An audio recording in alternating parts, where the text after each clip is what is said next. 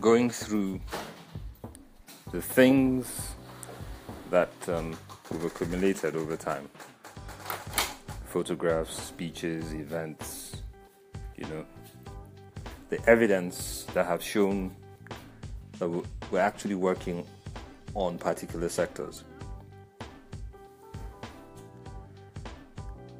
Makes me see that credibility is not something built overnight. Welcome to Senseis with your leading expert in strategy and leadership. What am I on about? Sila Organics, my wife.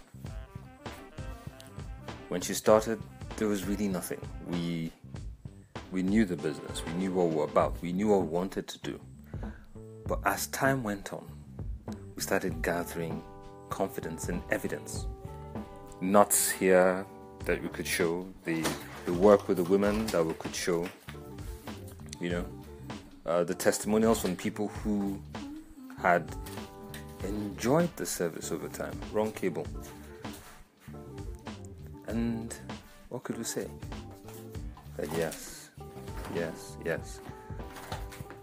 You can call us credible, you can call us reliable, you can say, oh yes, we have a pedigree.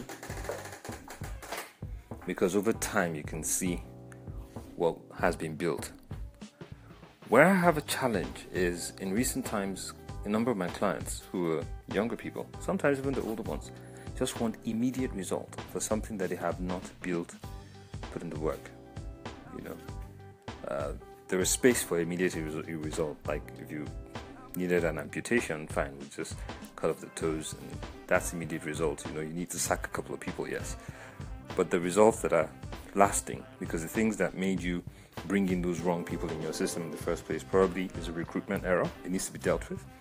Or maybe it is something that you need to be dealt with because the people you're dealing with have no issues whatsoever. You are the issue. So sacking those ones in the first place was more or less to create sanity in the system, bring in fresh blood, work with your mind to get you corrected. It could be a lot of things, but credibility is built over time. Credibility is built by doing the right things consistently. And I'm careful to use the word consistently, but doing it over and over and over and over again enough times and believing enough in what you're doing to keep doing it until it gets you to where you need to be. Of course, being wise enough to, open enough to make certain adjustments, but still keeping focused on where you're going. You ask me what I mean by adjustments. Well, take it this way. You're traveling and you meet, the road has been blocked and there's a diversion. Of course, you're not going to continue along that path. You're going to find another route, but you'll still head towards the same destination. So this may be a longer route. It may be, total bypass, it may be something. But you have to reroute. For some people, say reroute.